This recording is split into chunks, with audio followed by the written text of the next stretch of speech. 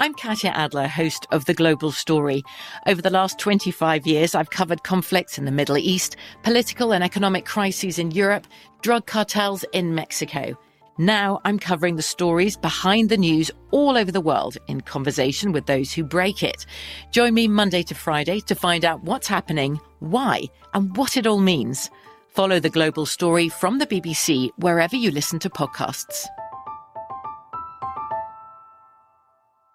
This episode is brought to you by Navy Federal Credit Union. At Navy Federal, it's been the mission to help the military community for over 90 years. And not just help them, but do everything to make sure they not only grow, but flourish. That's why Navy Federal Credit Union has all kinds of great savings and investment options like share certificates with sky-high rates. So don't hesitate. Start growing your finances today with a variety of savings and investment options. Navy Federal Credit Union. Our members are the mission. Savings products insured by NCUA. Investment products are not insured, not obligations of Navy Federal and may lose value. The Kakadu plum is an Australian native superfood containing 100 times more vitamin C than oranges. So why have you never heard of it?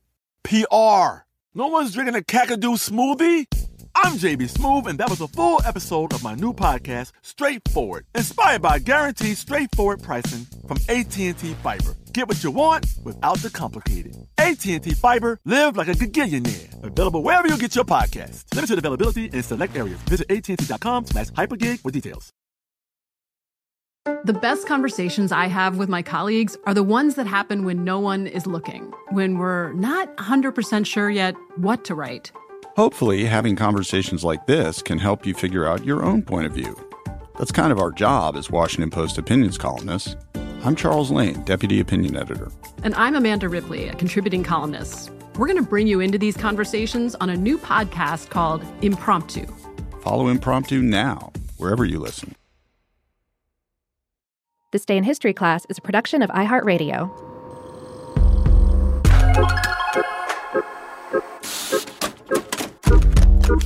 Hello, and welcome to This Day in History Class, a show that strives to know at least a little bit more history every day. I'm Gabe Luzier, and today we're talking about a pivotal moment in the ongoing struggle for gay rights, a massive public rally held during the height of the AIDS epidemic.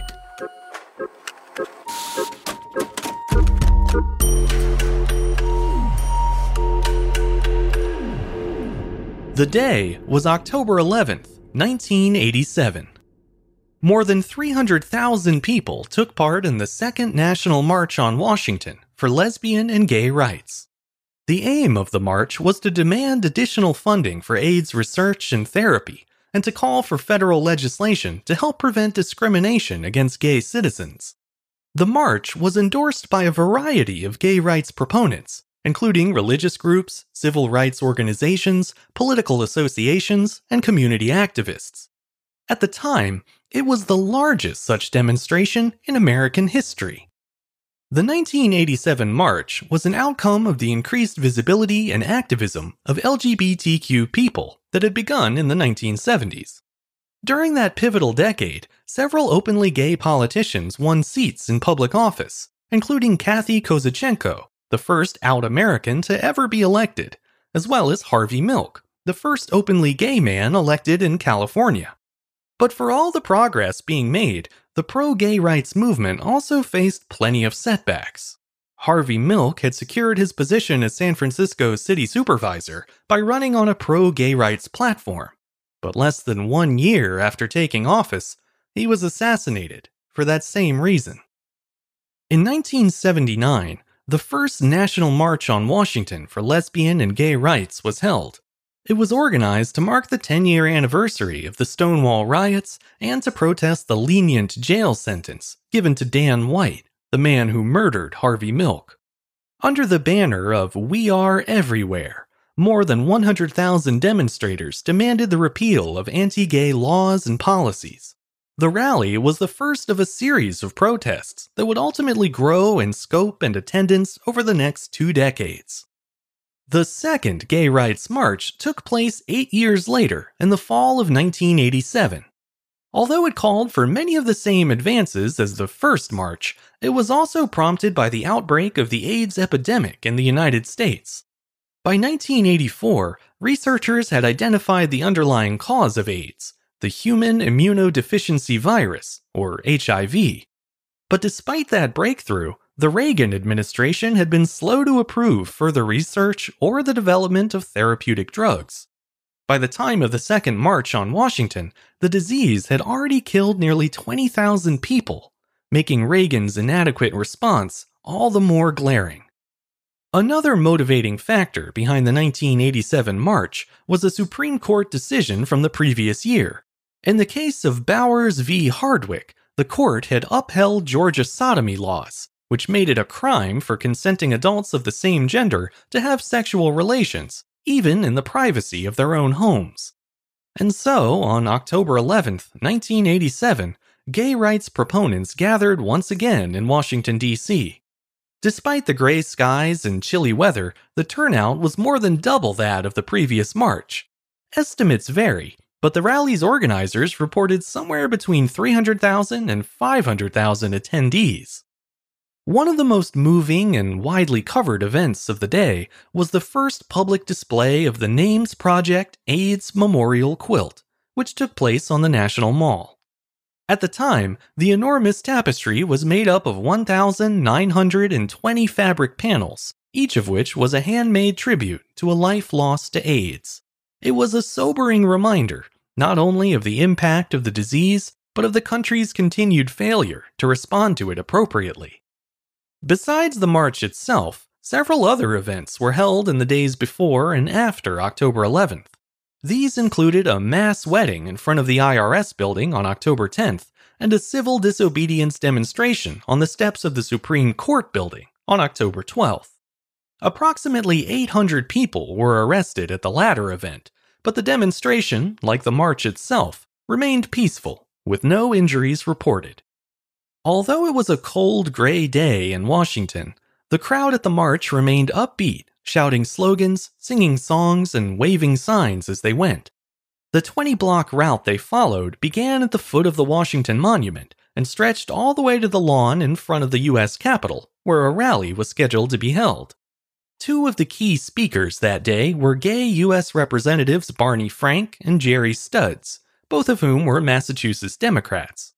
Several allies of the movement spoke as well, including former National Organization for Women President Eleanor Smeal, United Farm Workers Union President Cesar Chavez, and civil rights leader and then presidential candidate Reverend Jesse Jackson.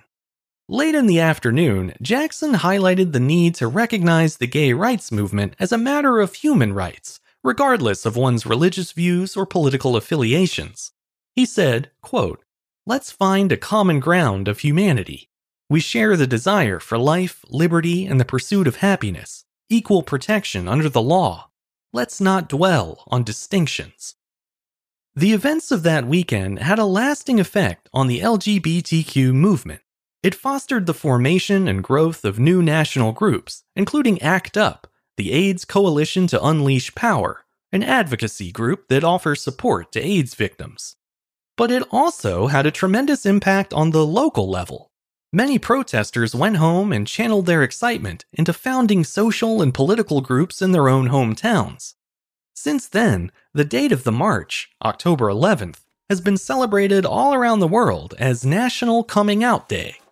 It's a chance for people of all sexual identities to do what the marchers did all those years ago, to show their pride, to encourage others on their personal journeys, and to tell the world, as one of the march slogans proclaimed, "We're not going back. Gay rights now." I'm Gabe Luzier, and hopefully you now know a little more about history today than you did yesterday. If you have a minute and you're so inclined, consider following us on Twitter, Facebook, and Instagram at TDIHC Show. And if you have any comments or suggestions, feel free to send them my way at thisday@iheartmedia.com. Thanks to Chandler Mays for producing the show, and thanks to you for listening. I'll see you back here again tomorrow for another day in history class.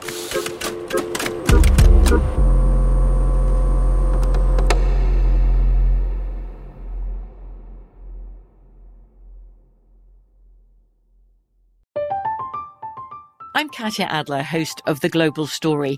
Over the last 25 years, I've covered conflicts in the Middle East, political and economic crises in Europe, drug cartels in Mexico. Now I'm covering the stories behind the news all over the world in conversation with those who break it. Join me Monday to Friday to find out what's happening, why, and what it all means. Follow The Global Story from the BBC wherever you listen to podcasts.